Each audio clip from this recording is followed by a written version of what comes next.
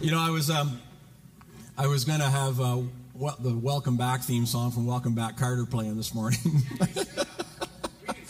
But anyway, I think it suffices to say it is good to have people back here this morning. And as I mentioned earlier, this is the first Sunday where we've had children's ministry since March 15, 2020.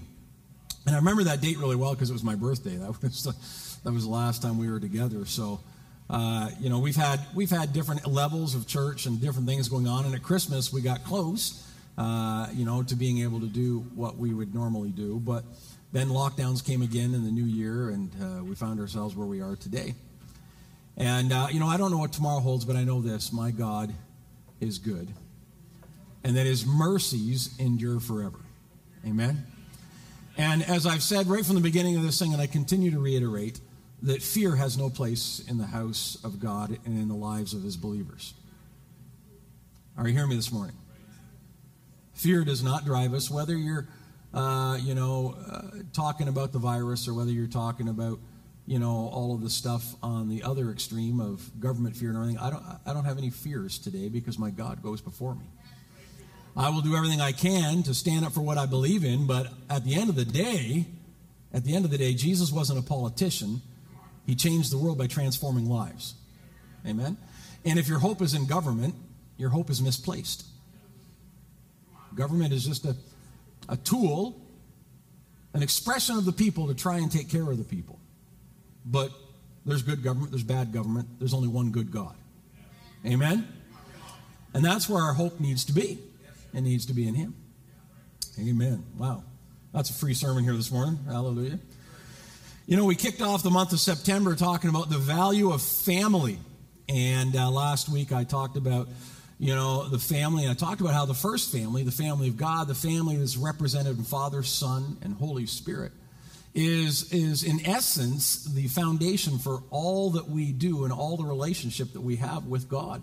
And God so believes in family that when he sent his own son to redeem the world, he didn't send him in adult form. He sent him as a child, impregnated in a young virgin, so that he could be born into a family and that he could live and experience family life. And you know, a little known fact of most people is that Jesus had 4 brothers and at least 2 sisters, and the scripture names the brothers. And Jesus was the older brother to a family of, you know, who knows what, fighting around the table and all the kind of stuff that he experienced family firsthand.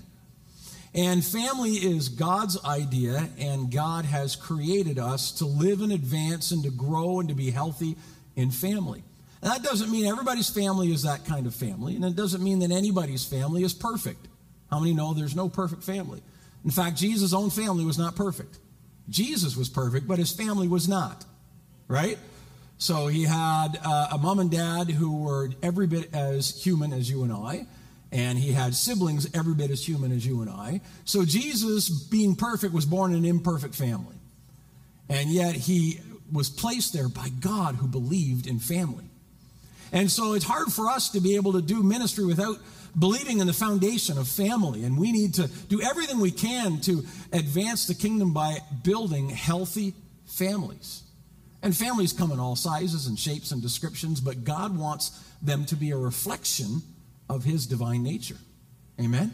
He wants them to be a place where those in the family support one another and love one another as Christ loves the church and gave his life for the church.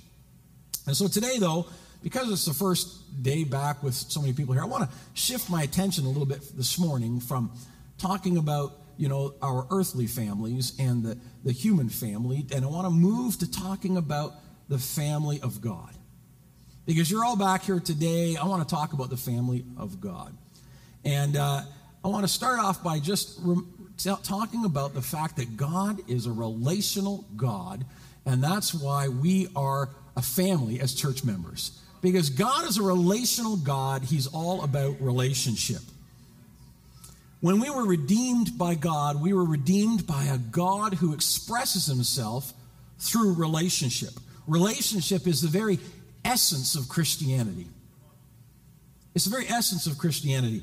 If you remove relationship from Christianity, you remove the centerpiece of our faith. The Bible is, in fact, not a rule book, and it's not a history book, and it's not just a story book. The Bible is a record of our Heavenly Father trying to restore relationship with His creation, which is mankind. And if you track the theme, and there's nobody who's done a better job of this than Gene Edwards in his book called The Divine Romance, he tracks God's pursuit of humanity from Genesis right through to the culmination of Christ on the cross, and how that the Bible is a narrative of God reaching out to His creation to deliver them back into family, to take them out of the life of separation from Him and to restore family. That's what God has been doing from the beginning. Relationship is the essence of Christianity. But religion, on the other hand, by definition, it's a system of faith and of worship that man has created to try and elevate himself to God. Relationship is God's love reaching down to man. But religion is man's works trying to lift us up to God. Relationship triumphs. Religion fails. Religion fails. And the more religious people are, the more their relationships falter and the more their faith is built on a shaky foundation. And all you have to do is go and look in the places where religion is the political motivating force. It's the thing that drives every decision. I'm not talking about true faith. I'm talking about religion. Where you see that, you see incredible oppression. You see devastation. You see legalism. You see people being taken out, not because they faltered in relationship, but because they failed to meet a religious expectation. That's not the kingdom way. God created us to be in relationship with Him, with each other. He created us to be a family. Now, here's the beautiful thing. Once you understand that we're supposed to be in a family, that means that you're able to handle the person beside you that you don't particularly care for. Because family sticks up for each other. As I mentioned before, I could, not like my sisters or my brother, and I could pick on them, and I could go to war with them, but if anybody else did that, look out, right? But they're my family. And, and there's sometimes in the family of God, it's like that too. There's some people you look at in your church family, you go, oh boy, here they come again. But something happens, somebody goes after them, and you come to their defense because they're part of the family of God. And God bound us together through relationship that way. We're connected to one another. We're connected to one another in the context of a family of faith. Now, when we think about relationships, there are many ideas that come into our minds, and they're valid and they're valuable, but how many know, like everything, some things are good and some things are gooder, right? They're just better. Do you know what I mean? And so we need to understand that some things are good, but there's some revelations that are even more superior than that which is good. And so I want to help you out with that today. And I think I've only ever talked about this once before at church, and it was something I got a revelation of a few years ago. And it has literally just changed my life, but it helps us to understand the nature of the family of God. I like the idea that the Bible says I'm a friend of God. Have you ever noticed that in Scripture? It's always been more than just a song for me, that was Israel Houghton that sings that song, I'm a friend of God, right? He calls me friend. It's been more than that. It's been something that has really walked with me in my faith, that I realize that He's my friend. It reminds me that God spends time with me just not because He has to, but because He likes to, right? That's one of the heartening things about understanding friendship, is that person's with you, not because they have to be, but because they want to be, right? Do you get that? Everybody follow me? And there are many scriptures that affirm the concept of relationship and with God and as a friendship, and the fact that was really, especially the Old Testament, it was the highest thing that you could aspire to, was to be considered a friend of God. In 2 Chronicles chapter 20, verse 7, Isaiah 41:8, it tells us that Abraham was a friend of God. And James 2:23 even repeats that. It says, and the scripture was fulfilled, Abraham believed God and was credited him as righteousness, and he was called God's friend. And if you leap forward a few years in the Old Testament after Abraham, you'll see that Moses was identified as a friend of God, and he had cultivated that kind of relationship. In Exodus chapter 33, it says the Lord would speak to Moses face to face as a man speaks with his friend. Both Abraham and Moses were referred to as God's friend. Two giants of the Old Testament, walking with God, honoring God with their lives, became known as friends of God. Friendship with God was something to be aspired to in the Old Testament. If a person had a heart after God, if they loved God, if they were hungry for God, and they were willing to follow Him and diligent to obey Him, and they placed their faith in Him, then they would be recognized as a friend of God. And there's no greater, I think, term of endearment placed upon a saint in the Old Testament than be called a friend of God. Now, in the New Testament, move forward to the New Testament, and you look at friendship with God in the New Testament. John the Baptist, how many remember John? Everybody remembers John. Most people forget that he was actually Jesus' first cousin, right? So, John the Baptist, who was a cousin to Jesus, was also a friend of Jesus. He had that same kind of relationship with Jesus. And in John chapter 3, verse 29, John says, the bride belongs to the bridegroom. The friend who attends the bridegroom waits and listens for him, and his joy is full when he hears the bridegroom's voice. And then John said this, he said, that joy is mine, and it's now complete. So John was saying, I'm as a friend, my joy is complete because I'm attending to the bridegroom, which is Jesus Christ. John was the first cousin of Jesus, as I mentioned. He was a prophetic forerunner of Jesus, and he considered himself to be a friend of Jesus as well. And then that theme of friendship is seen throughout the Gospels. Jesus was identified as a friend of tax collectors and sinners in both Matthew and Luke's Gospel. It said in Matthew 11:19, it says, the Son of Man came eating and drinking, and they say, here's a glutton and a drunkard, a friend of tax collectors and sinners. It's obvious from those kind of comments that Jesus made it his life pursuit to befriend people that nobody else would befriend. Right? And that's a comfort to us as Christians. Jesus reaches out and he befriends people that nobody else wants to befriend. And that makes it remarkable. Then if you look at the disciples and the importance of friendship there, in his famous conversation with the disciples, Jesus said in John 15:13, he said, no greater love has anyone than this, that he would lay down his life for his friends. Right? And then in John 15:15, Jesus personalized that, and he said to the disciples, I no longer call you servants, right? Because a servant doesn't know what his master's business is, but instead I've called you friends. For everything that I've learned from my Father, I've made known to you. Wow. The disciples got this upgrade. They were upgraded from servants to friends, right? Jesus considered the disciples to be his friends, and he decided to give them that awareness or that revelation into their heart. And they previously knew what it was to walk as a servant, because really most people in the Old Testament, that's all they were to God. They were servants. They were called to live by the law. And very few ever got to that place where they were identified like Moses and Abraham as a friend. But here's Jesus telling the disciples, you're my friend. You've received an upgrade. You're no longer servants, you're friends. You're friends. And that's pretty impressive stuff.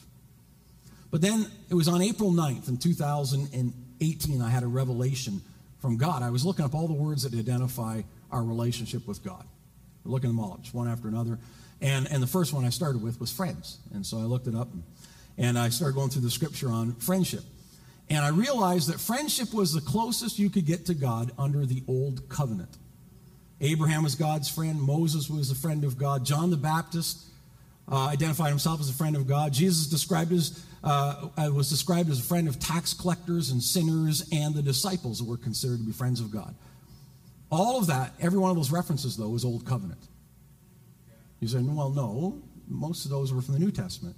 The New Testament, true, but where the New Testament starts at Jesus' birth, the New Covenant doesn't start until after his death and resurrection, because it's a covenant written in his blood. And all of those references are Old Covenant, because Jesus had not yet sacrificed his life and paid the price to restore us to proper relationship with the Father. Does everybody follow what I'm saying? The New Covenant is different. In fact, the writer of Hebrews says it this way. He said, the covenant written in Jesus' blood is a new covenant, a better covenant, with better promises. Everybody say better. Better. Say it one more time. Better. Better promises. Old Testament, Old Covenant, good. New Covenant, better. Right? Remember what I said at the beginning? Some things are good. Some things are gooder. Right? Our covenant is gooder. It's better. Amen? Than anything that Moses or Abraham or anybody in the Old Testament walked in. This that we enjoy through Jesus Christ is better. And the promise that we have in the new covenant can only be expressed. It's so much better that friendship alone fails. It can only be expressed using the intimate relationship or language of family, of being brides, sons, daughters, heirs.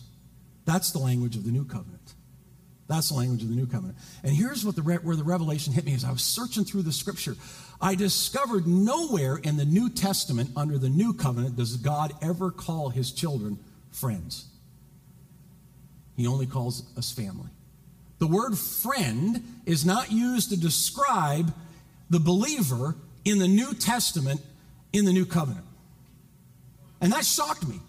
That shocked me. Now, there's lots of places where friendship is talked about, but it's lateral friendship. It's brother to brother, sister to sister in the body of Christ. But it's not used to describe our relationship with God under the new covenant. Never on this side of the cross are we, the church body, identified as friends of God. We've been redeemed by the blood and we've been transformed into something much more than friends. We've been adopted and grafted into the family of God, joint heirs with Jesus Christ, sons and daughters of the Most High. That's the language of the new covenant. And if you don't believe me, look for yourself. It's just not there. There's only one other reference where it seems to say friends, and I looked it up, and it was like the translators got scared or something, because it's after the resurrection and they're fishing all night, and then Jesus says to them, and then I think it's in one of the translations, maybe the NIV, he says, "My friends, have you not caught any fish?" But if you actually read it, it doesn't say that. It says, "My children." If you go back to the Greek language, it says, "My children, have you not caught any fish?" The language, again, family, not friendship, family, too intimate for a friend to be able to describe it. Now, I know what you might be saying, but didn't you just say you got comfort from being called a friend of God? Yes, I did. And it's wonderful to be considered a friend of God. But how many know that family's deeper? And it doesn't mean that God isn't still my friend, but he's more than my friend. He's family.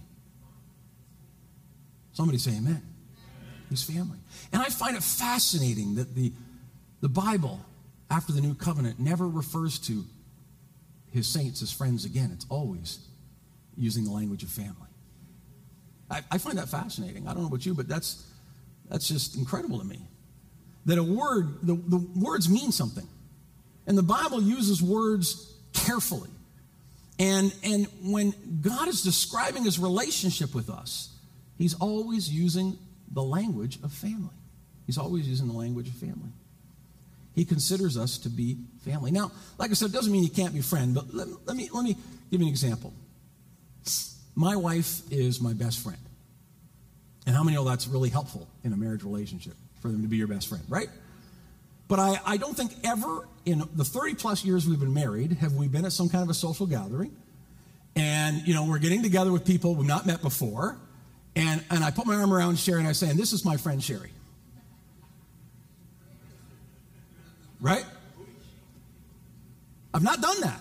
Why? Because the relationship of husband and wife is deeper and more intimate than friendship. She may be my friend, but she is more than my friend. She is my wife. And so the language I use to describe her, I don't say this is my friend Sherry. I say this is my wife Sherry. Right? Similarly, take my children. I go out with the family where, we hang around together, we do things good, we have similar interests and all the rest of it. But I never introduce my kids as this is my friend Ryan or my friend Derek or my friend Amanda. I said, no, this is my son or this is my daughter. right? Because the relationship of family is deeper than friendship. It takes precedent over friendship. It doesn't mean you can't be friends. It just means you are so much more than friends. That's what the family of God is. And so if that's true, if we are all sons and we're daughters, not just friends of God, then look at the person beside you in this auditorium this morning and acknowledge something. They are your brother or sister. All right? They're not just your friend. They can be your friend, but they're more than your friend. They're your brother or sister. They are family. They are your brother or your sister. And God believes in family, and he wanted his church to function as a family. That's why all of that new covenant language is family language. He redeemed us as a groom redeems a bride. He grafted us into the family as sons and daughters. He invites us around his table with his Father to determine the outcomes of nations. God does it. He invites us as family. He doesn't invite us as just investors or as workers or laborers or as friends, but as family. And he says, sit down and let's have dinner together. Let's spend time together. Let's work together to advance my kingdom.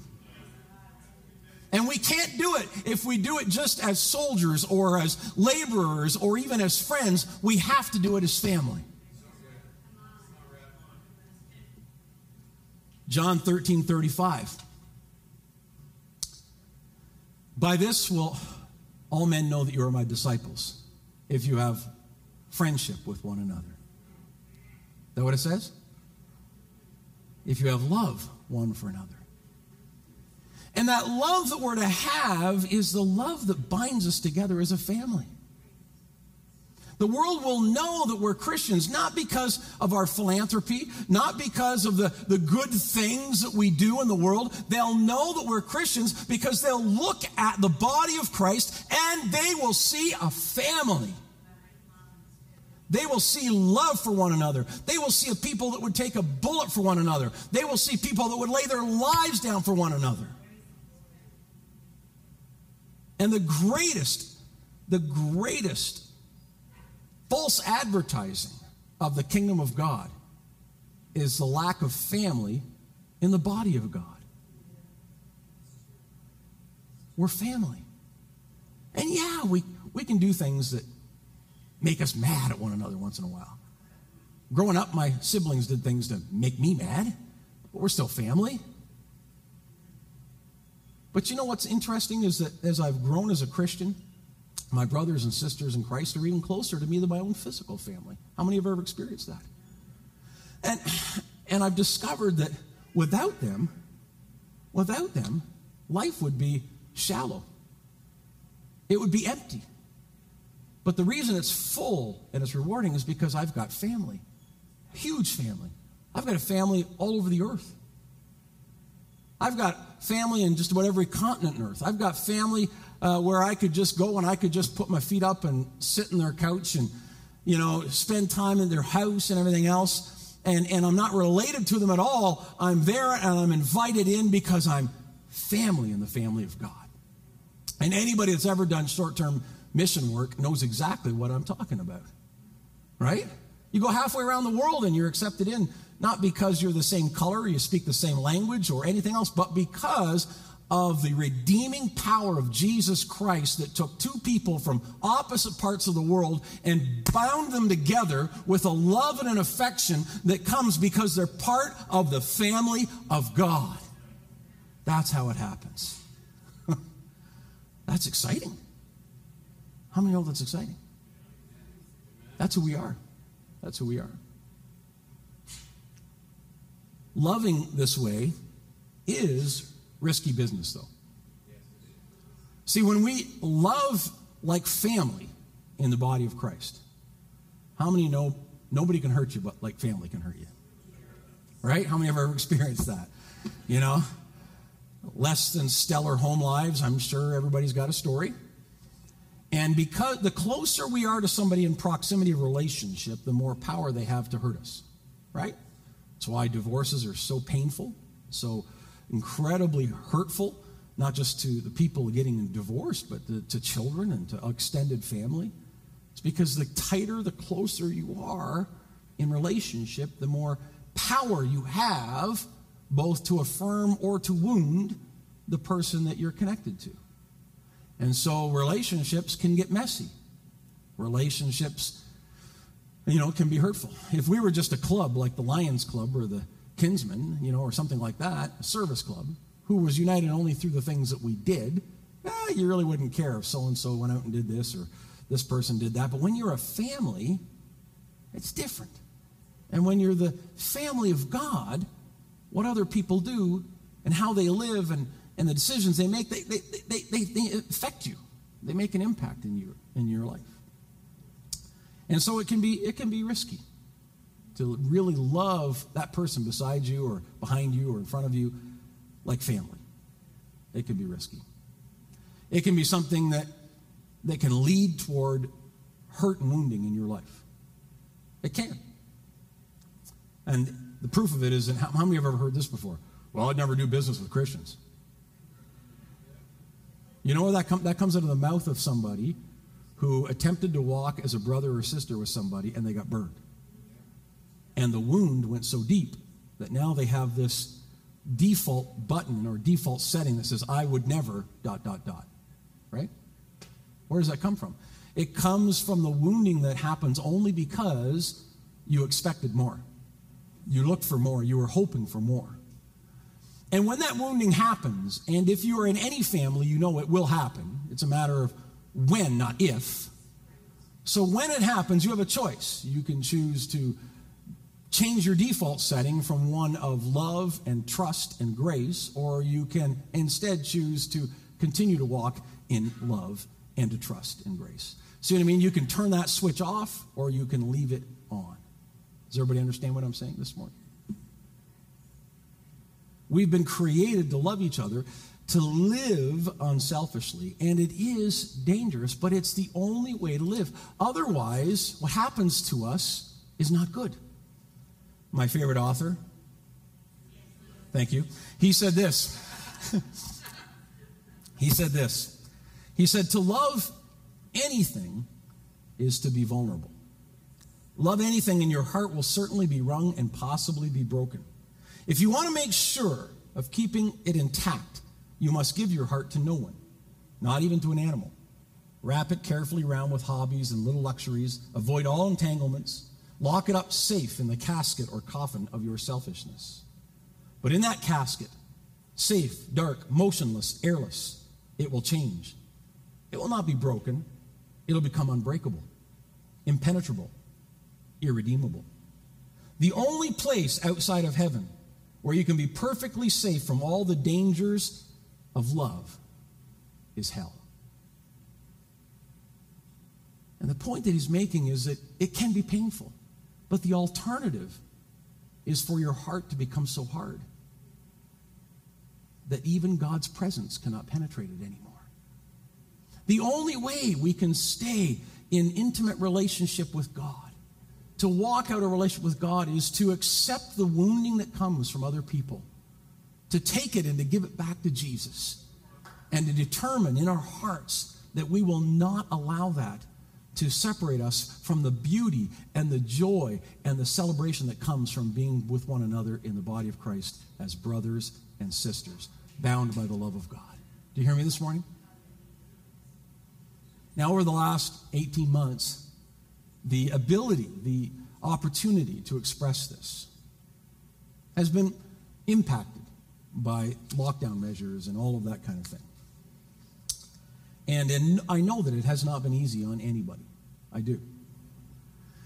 And I've had people come up to me and tell me that it's been very hard, that they never realized how many of their weekly connections were made on Sunday.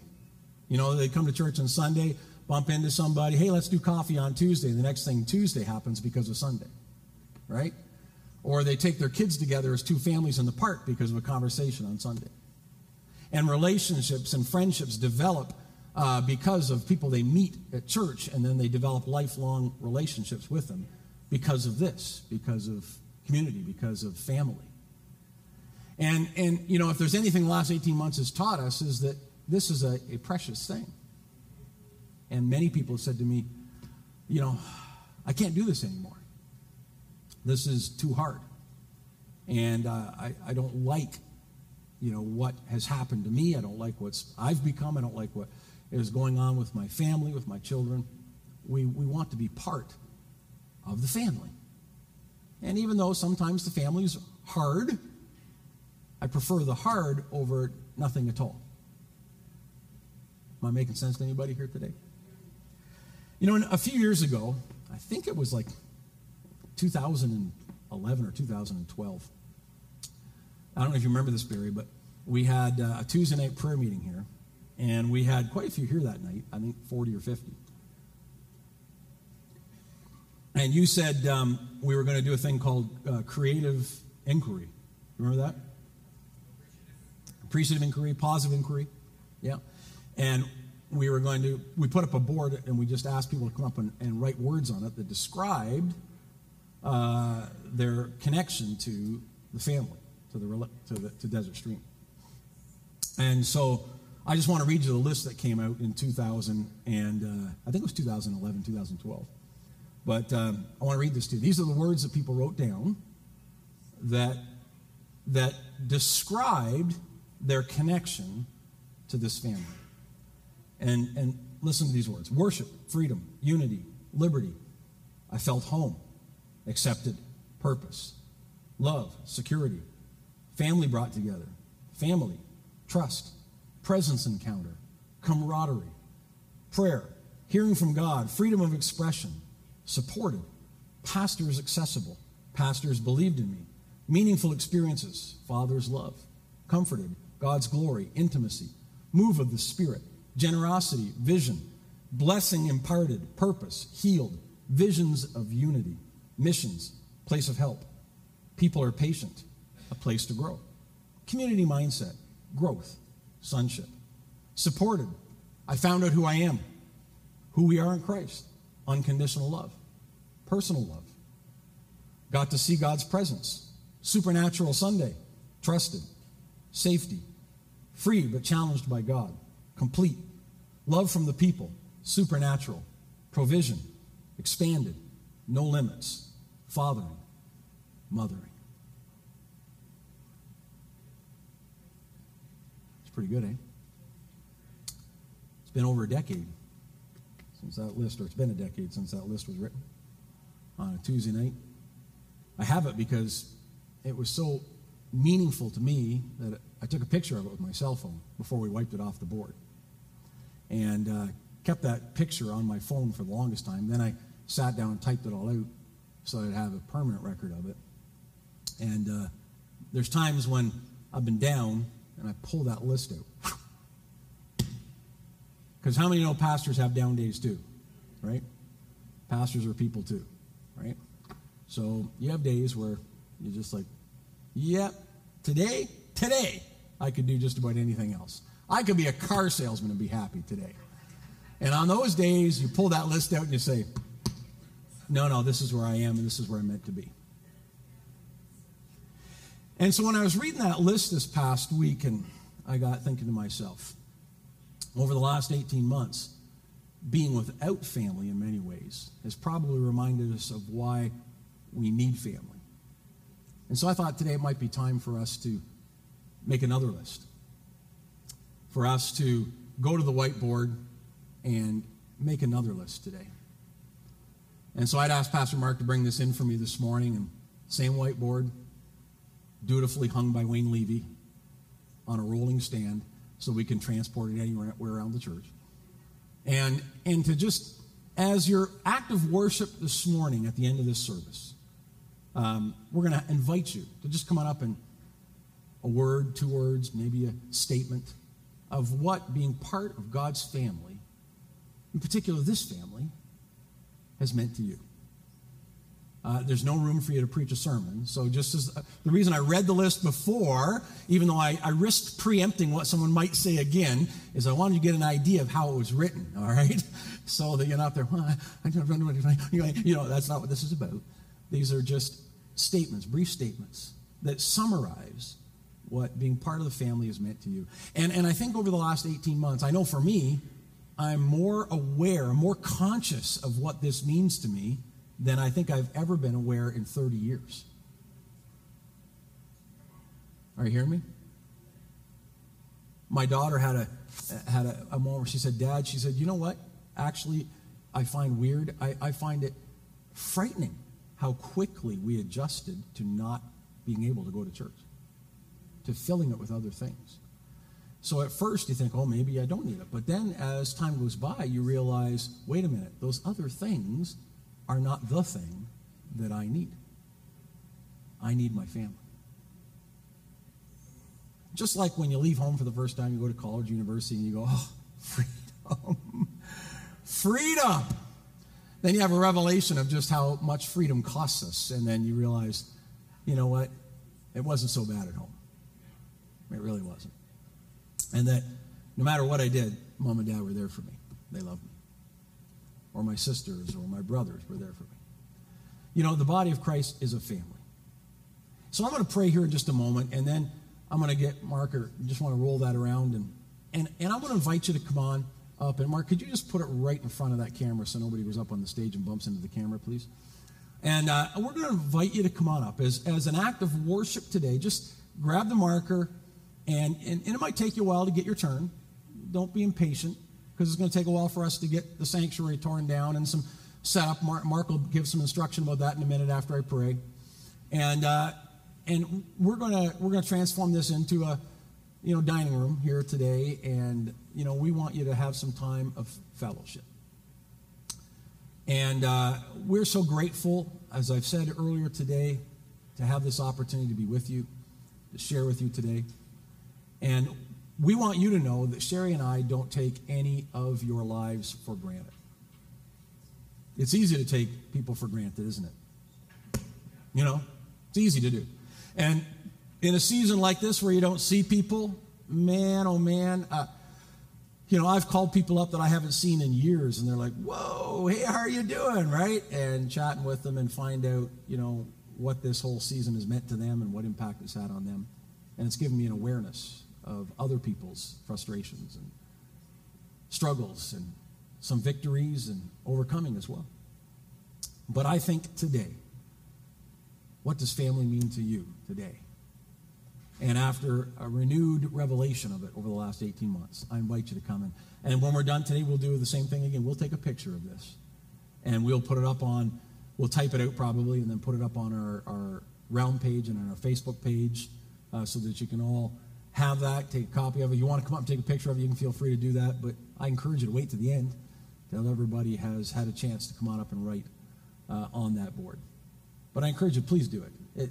Your word of encouragement might be something that triggers somebody else, or might be something that blesses somebody else. So don't hold back. Amen. Father, we just thank you today that we are the family of God. Lord, I thank you that there's more to it than that. It's not just the only family. The family is around the world, but today we are a small part. We're a small expression of the family of God right here in the city of Belleville. Lord, and Lord, there are much smaller expressions in other places, and there's much larger ones, but Lord, we have this in common. We are the family of God. And Father, I pray today that, Lord, as we come forward and we make the expression on this board, that, Lord, you would guide us and you direct us, that, Lord, you would help us to, Father, just be honest and give revelation of what the family of God means to me, that we would be able to help one another and we would be able to encourage one another through this today. We thank you today in Jesus' name.